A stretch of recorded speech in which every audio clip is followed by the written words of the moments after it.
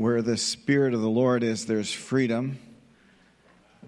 If you've been in bondage to sin, depression, any of those things Brandon was just praying for, you're in the right place because the Lord's word is preached here. And his Spirit is always with his word. And where the Spirit of the Lord is, there's freedom. All right, we'll get into our continuing study in the book of Luke, which we're in chapter 2 and have been in the section surrounding the birth of Christ and what's led up to that, and now just shortly after his birth, what happened. And we looked at that last week a little bit. We'll give a review in just a moment. You see the title of this message is The Faith of Our Fathers, and there's a man that we're going to learn about this morning named Simeon, who a lot of times in the kind of reading of the Christmas parts of the Bible, I guess if you want to call it that, he might get skipped over by some. But we have a lot to learn from him, just as we have a lot to learn from all of our people who have gone before us. In Sunday school, we were talking about Pastor Dunlap that started this church in 1989, and here I stand on the shoulders of him and his wife and all the others that built up this church, and now we have the privilege to continue on the mission work that they started. And as I was thinking about this, it came to a reminder to me back some years ago. I did my pastoral internship at a church called Neighborhood Alliance Church in Longwood, Florida. If you're ever north of Orlando on a Sunday and you need a great church to go to, that is one. I did my internship there with Pastor Tom Myers, and during that summer, there was kind of a church event, festival, whatever you want to call that. And as part of that, there was a football game. Now, I've never been much of an athlete, to be really honest with you, and you've probably figured that out. But this football game was all the youth against all the old guys. And guess what team I was on? I was on the older. So we get there, and I'm like, I'm not sure if I even wanted to play, but I thought, well, I'm here for my internship. I better participate. I guess I have to. And I got there, and they had got shirts for our team. And these were about the ugliest T-shirt I've ever... I don't think I ever wore it again. Do you remember that, Janelle? It was black with gold sparkly letters that said Glory Days. And all of us on the Glory Days team, I don't even remember, I don't think we won, but we were having sore days after that game with the youth. What a dumb idea. Anyway, I guess what I'm trying to get at this morning in part is that as we look at Simeon, I want you to be thinking about those people who have been in the faith a long time. They've been in the church a long time, and they've been looking to see what the Lord's going to do in their lives for a long time and what the Lord will do in his church. And so they are people that we ought to be considering in light of the wisdom they have, the years of experience they've had. And there can be a tendency sometimes among young people to consider older folks behind in their thinking. You may have observed this. It's a very common thing. And I think maybe worse today than ever in history, because as technology advances faster and faster and information advances faster and faster and education is faster and faster, every generation, there's youth at their age that know far beyond what the previous generation knew at the same age. My kids blow me away at what they say they know. We were in youth group the other night, and Leland read the word blitzkrieg, and he said, I don't know what that word means. And one of my daughters said she knew both parts of the word. Well, this part means this part means that. I was like, whoa. Where'd you learn that? Well, World War II history. Okay. I don't think I was in that till high school, and I don't think I remembered Blitzkrieg either. But because sometimes this is the case, that younger people are learning so fast, they have technology that makes the older folks' heads spin sometimes, that we might tend, as when we're younger, to look at older people and think, well, they're so behind, old-fashioned, or glory days, right? And I think we need to talk about how we can learn Young people need to learn to value and respect older people. They have much to teach. And at the same time, older people have a lot to teach the younger people. In fact, I was thinking as I was preparing this, if we could combine the ingenuity and the energy and the excitement of the youth along with the wisdom of the older folks that have gone before us and the things that they know, it would be a powerhouse. And guess what the church has within it? All of those. But sometimes we don't see it, the value in those that are different than us and what we can do together to accomplish for Christ. That's far more than we could have on our own. All right, so we're going to read our passage. I'm going to read the whole passage again, and then we're going to focus in on the parts about Simeon this morning. But we're going to start at Luke chapter 2, verse 22, and we will move forward. And when the time came forward for their purification, according to the law of Moses, they brought him up to Jerusalem to present him to the Lord. As it is written in the law of the Lord, every male who first opens the womb shall be called holy to the Lord. And to offer a sacrifice according to what is said in the law of the Lord, a pair of turtle doves or 2 young pigeons. Now there was a man in Jerusalem whose name was Simeon, and this man was righteous and devout, waiting for the consolation of Israel, and the Holy Spirit was upon him. And it had been revealed to him by the Holy Spirit that he would not see death before he had seen the Lord's Christ. And he came in the Spirit to the temple, and when the parents brought in the child Jesus to do for him according to the custom of the law, he took him up in his arms and blessed God and said, Lord, now you are letting your servant depart in peace, according to your word. For my eyes have seen your salvation, that you have prepared in the presence of all peoples, a light for revelation to the Gentiles and for glory to your people Israel.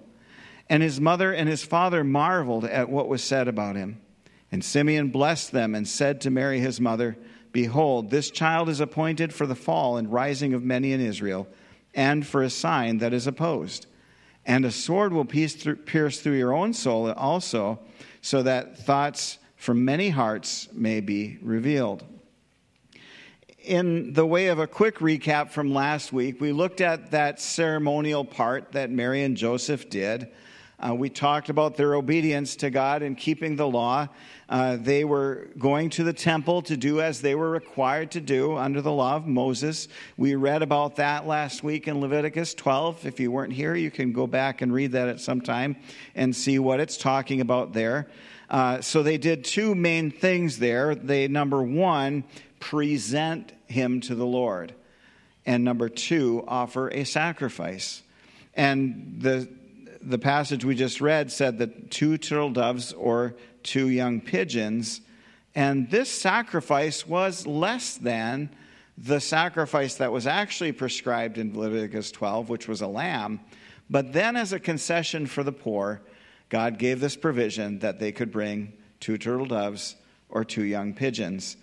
And so this was what Mary and Joseph brought. And what we talked about very briefly to give you a clue from last week was the reason all of our nativity scenes are wrong, because they have the wise men standing there by the cradle or the manger, is because if they had brought the gifts of gold, frankincense, and myrrh, that would have made Mary and Joseph, at least temporarily, rich folks, right?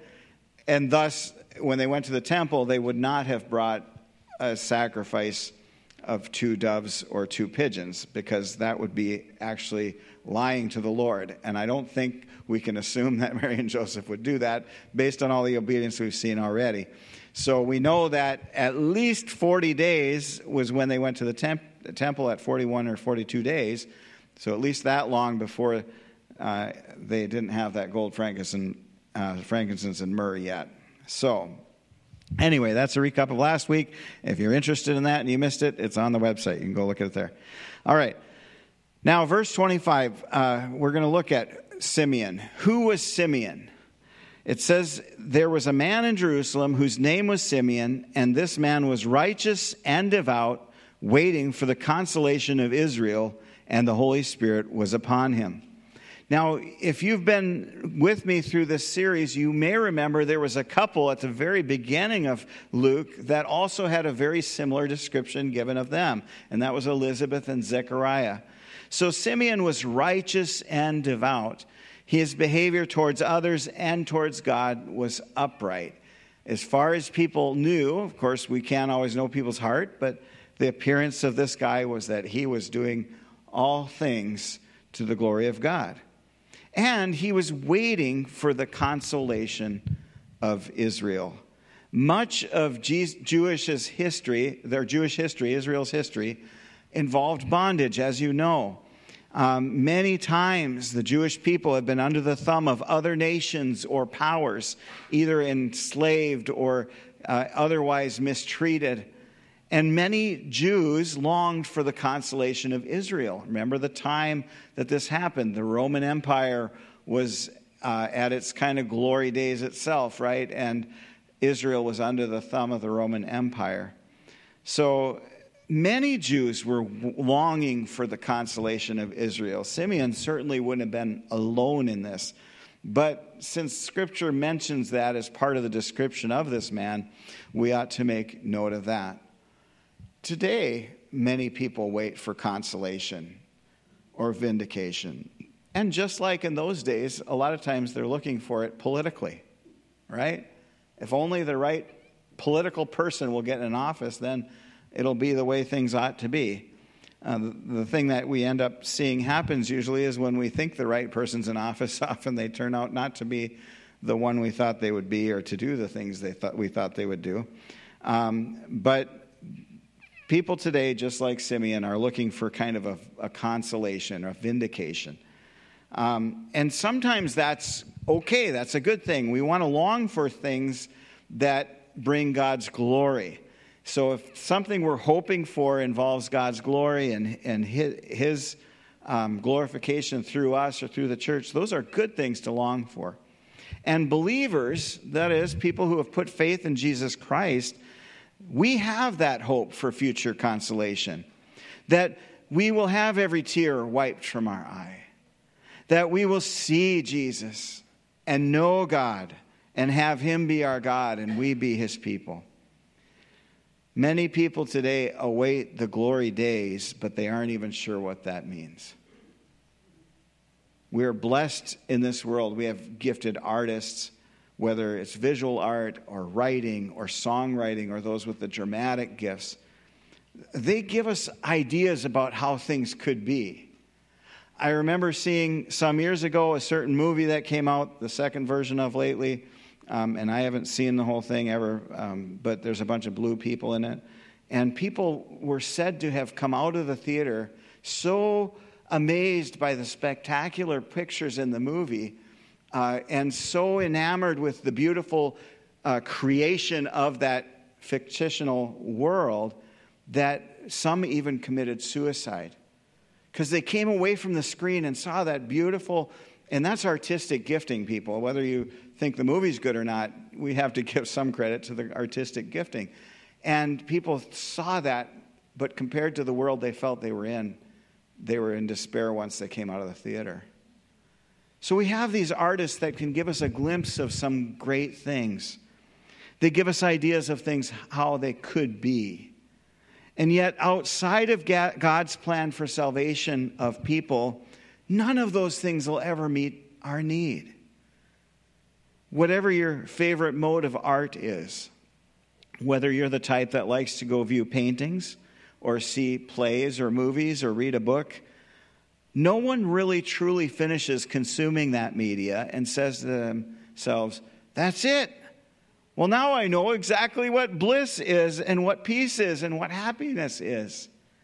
Rather, these artistic expressions at their very best, they only provide to increase our real longing, don't they?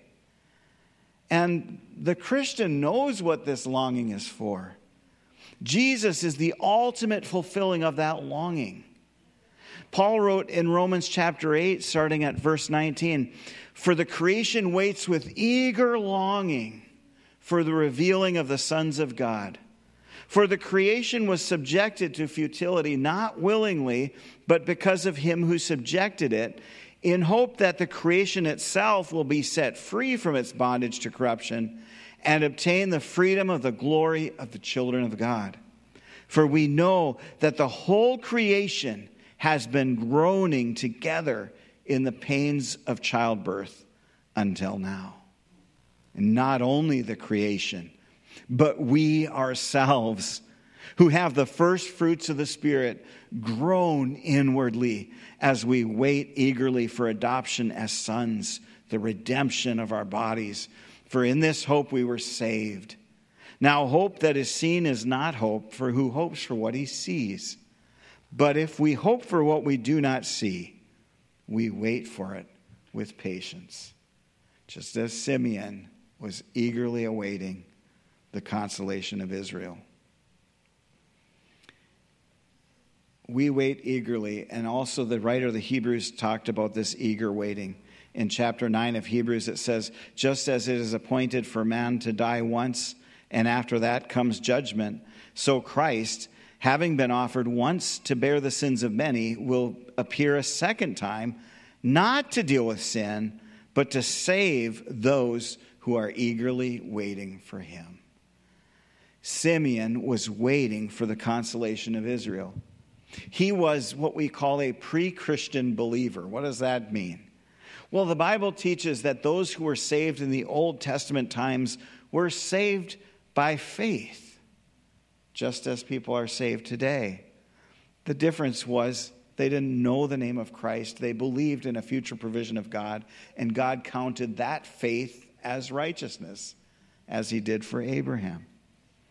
And so no man was justified by the law. In fact, the Bible teaches the law actually revealed how sinful people were. So they could not be made righteous by the law. But they could be made righteous by faith. This means that Simeon, being a righteous and devout person waiting for the consolation of Israel, and because the Holy Spirit was on him, he was a believer in Christ, even though he didn't yet know the name. It says that the Holy Spirit was upon him. This means when he spoke prophetically. Now we know this because Scripture tells us it, and in fact his very words that are recorded here for us are included in Scripture. And if we believe, which we do, I do, that the Bible is inspired by God and inerrant, as all of the Bible is, then we know that these words here are true words. That Simeon actually said them. And so we can believe that. Now, there's something interesting about this Simeon, according to our friend Matthew Henry from a couple centuries ago. Matthew Henry was certain that he had identified this Simeon. He believes it's the same Simeon who is written about by the Jews, and that Simeon was, according to Matthew Henry, a person known for eminent piety and communion with God. This Simeon was also of great note in Jerusalem, according to Matthew Henry. In other words, people knew about him. He was the son of a man named Hillel, Hillel. And Hillel had founded a rabbinical school. What is that? A Bible college, or a college for people to go to learn how to be a priest or a rabbi. Hillel was highly respected in Israel, and he was only one of 7 men, and the first one to be given this honorable title called Rabban, Rabban. And only 7 men were ever given that title. Hillel was one of them. So Matthew Henry says, this is the Simeon that was the son of Hillel, the founder and president of the Hillel school. And then Simeon himself, it says, was president for a while of that college that his father had founded. The Jews said of Simeon that he was endued with a prophetical spirit. They also rejected him. They rejected him because he witnessed against the common opinion of the Jews concerning the temporal kingdom of the Messiah. In other words, the teaching was the Messiah would come, but it was a temporary situation, not eternal. And Simeon disagreed with that. And what happens to people often when they disagree with the group? Get out of here, right? Now, this last one is really interesting, this point about Simeon from Matthew Henry. He was the father to Gamaliel. You may remember the name Gamaliel. He was the teacher of Paul the Apostle.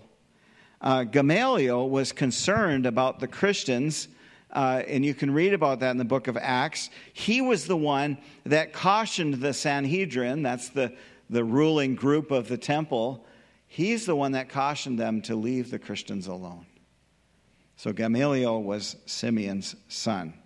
Now, all of this to say, we can't know absolutely without a shadow of doubt that that's the same Simeon. But Matthew Henry is known for extensive research into these matters, and that was his conclusion. Either way, this Simeon was a man, as Scripture said, who was devout. Verse 26, it says about Simeon that it had been revealed to him by the Holy Spirit that he would not see death before he had seen the Lord's Christ. Now, isn't that a unique prophecy? Do you know anyone else who's had that prophecy? I have never read about anyone else. He was specifically told by the Holy Spirit that he would see the Lord's Messiah before he died. And then in verses 27 and 28, we read, he came in the Spirit into the temple, and when the parents brought in the child Jesus to do for him according to the custom of the law, he took him up in his arms and blessed God and said, and we'll get to that in a moment. So he came in the Spirit to the temple. That indicates that he had received some sort of special calling into the temple that day. God called him from wherever he was and whatever he was doing to go to the temple at this time. Another example of obedience. Mary and Joseph were obeying the law and went at the appointed time to do for Jesus what the law required. And Simeon was responding to God's call to come to the temple right then in obedience. Simeon had received the promise that he would see the Lord's Christ. So I suspect he was not only looking forward to this, eagerly awaiting, not only the consolation of Israel, but his own special sneak preview. This probably occupied some amount of space in his brain, don't you think? He would be thinking about that probably all the time. So Mary and Joseph come in obedience to the temple to do what the law requires of them. Simeon comes and picks up the child. He was eagerly awaiting. I remember when our babies were born, some eagerly awaiting grandparents who came in to pick up those babies. Simeon picks up this child, and he had been eagerly awaiting this.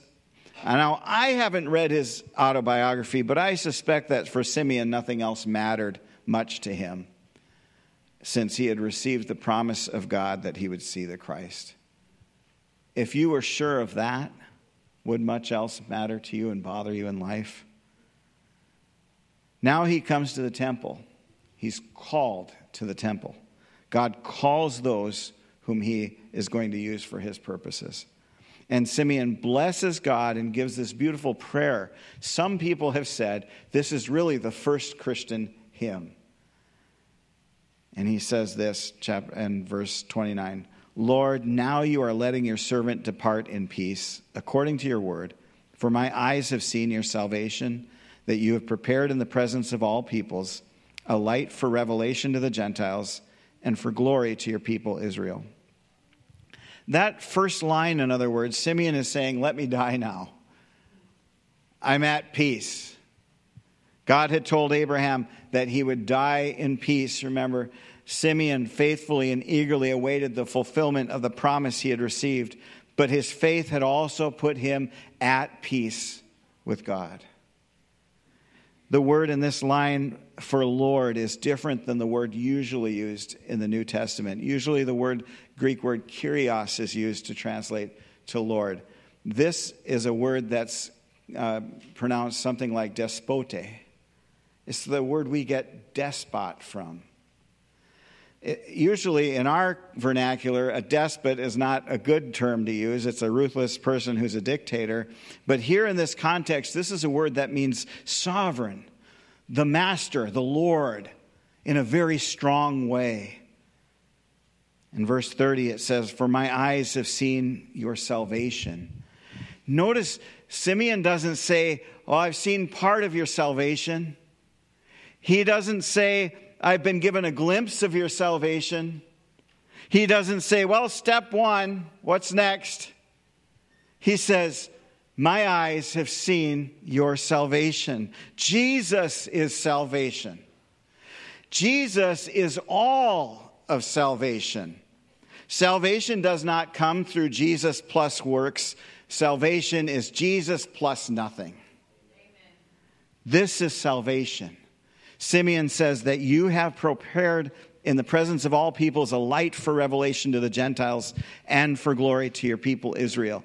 Simeon here is speaking of a universal salvation. Now be careful that we don't take the wrong words and cross them here, because there's also a universalism, or people that believe it are called universalists, which they believe basically everyone's going to get saved eventually one way or another, no matter what they did, no matter what they believed.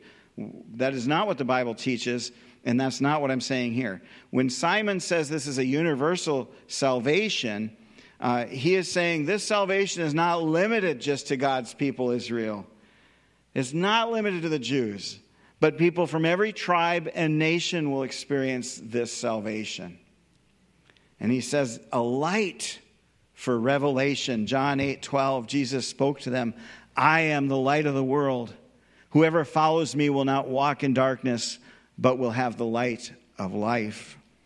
Isaiah 46:13, "I bring near my righteousness. It is not far off, and my salvation will not delay. I will put salvation in Zion, for Israel my glory." And then in verse 33, after Simeon said this, it says his father and mother marveled at what was said about him. But Simeon wasn't done yet. He has something else to say. This he addresses directly to Mary herself. It says, he blessed them and said to Mary his mother, "Behold, this child is appointed for the fall and rising of many in Israel, and for a sign that is opposed. And a sword will pierce through your own soul also, so that thoughts from many hearts will be revealed." Simeon could now die in peace. All who see Jesus for who he is and put faith in God for his salvation can die in peace. He allows people to die in peace. And I'm going to talk more about that in a moment, but I want to just cover really quickly that last line, that thoughts from many hearts may be revealed. Without getting into a whole Greek study for you, this phrasing is in the negative. The thoughts from many hearts that will be revealed through how they react to Christ is considering negative things, the way Simeon is saying this. So he's saying their bad thoughts are going to be revealed. Jesus will be like a touchstone, right? Whatever people however they react to Jesus reveals something about them. So Simeon waited for this consolation of Israel, waited for his fulfillment, what he was told, that he would see the Lord's Christ, and now he's seen it. Now he can die in peace. Jesus allows people to die in peace, especially even those who moments before their death look to him for salvation. Luke 23, starting at verse 39, tells us about one of the criminals that was hanged with Jesus on the cross. It says, one of the criminals who were hanged railed at him, saying, "Are you not the Christ? Save yourself and us." But the other, the criminal on the other side, rebuked him, saying, "Do you not fear God, since you are under the same sentence of condemnation? And we indeed justly, for we are receiving the due reward of our deeds. But this man has done nothing wrong." And he said, "Jesus, remember me when you come into your kingdom." And he said to him, "Truly I say to you, today you will be with me in paradise." This man put faith in Jesus at the very end of his life with minutes to spare. I do not strongly recommend this strategy for you. For you do not know the moment that God will call you to judgment. Do not delay. The time for salvation is now. God calls you to believe in Jesus Christ, who lived as a man, who died sinless for our sins, and was raised again to life everlasting. This Jesus calls you to faith in him. Either you will die or you will return to him at any moment. Revelation 22:20 says that he who testifies to these things says, surely I am coming soon. Amen. Come, Lord Jesus, it says. But Jesus says, surely I'm coming soon. He's coming quickly. So come to him before he comes to you at your death or at his return. He's coming quickly. Either the time for all mankind is quickly approaching and the end is going to come soon, or your own mortality will come to an end soon. You don't know whether the good God will cut your breath short at any minute. There's all these stories. I don't know how accurate they are. There's a lot more young people dying suddenly. Just dropping. No accident, no prior illness. They're just dropping. You don't know the moment God will cut your breath short. So you must come to him. And come now. He commands you to believe in him. He commands you to repent of your wickedness and sin. If you do not, the wrath of God will consume you for all eternity. For the unrepentant, nothing awaits after death except the wrath of God. Each day as you continue in your sin, you're stirring up and storing up God's wrath upon yourself, to your own judgment. Romans 2:5 says, because of your hard and impenitent heart, that means you will not repent. Because of your hard and impenitent heart, you are storing up wrath for yourself on the day of wrath when God's righteous judgment will be revealed. He is coming soon for everyone. Either Jesus returns or our lives end and we face the judgment. Will you not put your faith in Christ? Your judgment, the wrath of God that you've stored up for yourself, can be placed on Christ. He already paid the price to restore you to a relationship with God, to receive his perfection and righteousness as a covering that will spare you from the wrath of God. And this word is trustworthy. Revelation 22:21 says, the grace of the Lord Jesus be with all. We who are saved ask Jesus to come. It's a prayer of many believers throughout. Lord, come quickly. Some people say it after every news report. Lord, come quickly. And yet, while we await his coming, he continues to call sinners to repent, so that none of those he has chosen for salvation will miss out on his call. We call to Jesus who are in him to come, and he calls sinners to come. Revelation 22:17, the Spirit and the bride say, come. And let the one who hears say, come. And let the one who is thirsty come. Let the one who desires take the water of life without price. Let the thirsty come. Have you been thirsty for a drink that truly refreshes? Are you dry and weary, sick and tired of your sin? Then come. Come to Jesus. He calls you now. Come. Simeon was thirsty. He had been awaiting the consolation of Israel. When he was called, he came.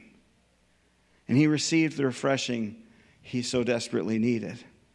The criminal on the cross was certainly thirsty, and not just the thirst that comes as death is coming and life is expiring. He saw his need. He looked upon Christ.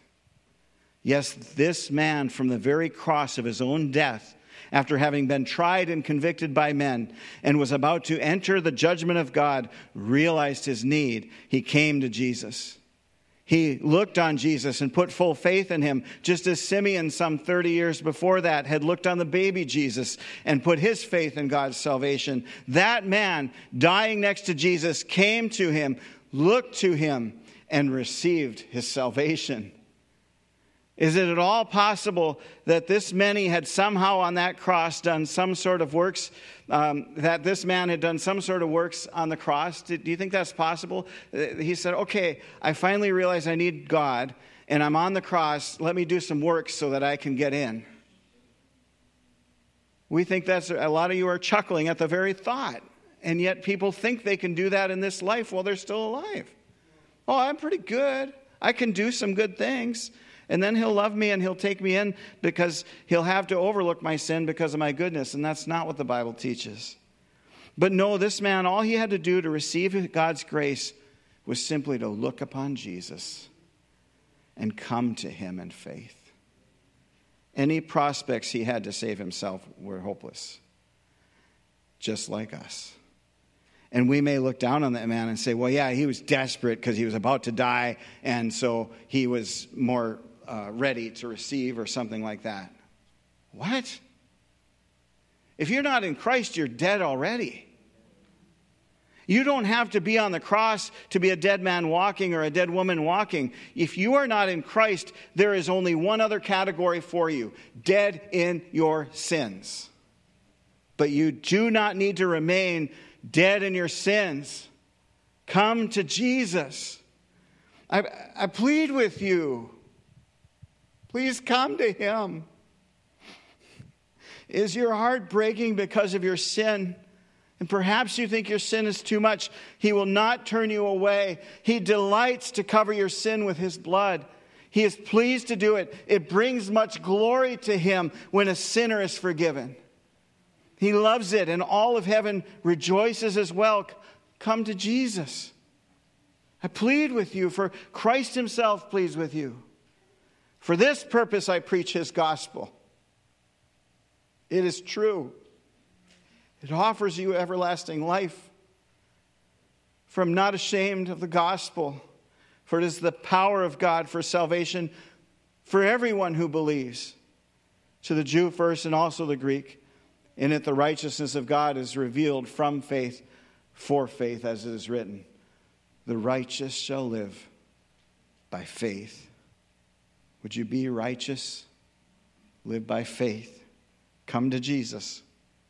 What have you to offer him? Nothing but your sin and your miserable self. But he'll take it. And in exchange for taking your sin, he will give you his own righteousness. He will grant you eternal life. Be warned, though, that following this call will not make you popular with people. You will be hated because you love him. You will be ridiculed. You may even lose a job or friends or family. It's very likely. He promises his followers they will be hated because he was. And because we're his servants, we won't be better than the master. If they hated me, Jesus said, they'll hate you. So you should know that before you come to him, because that's what will happen. It's not an easy life because you follow Christ.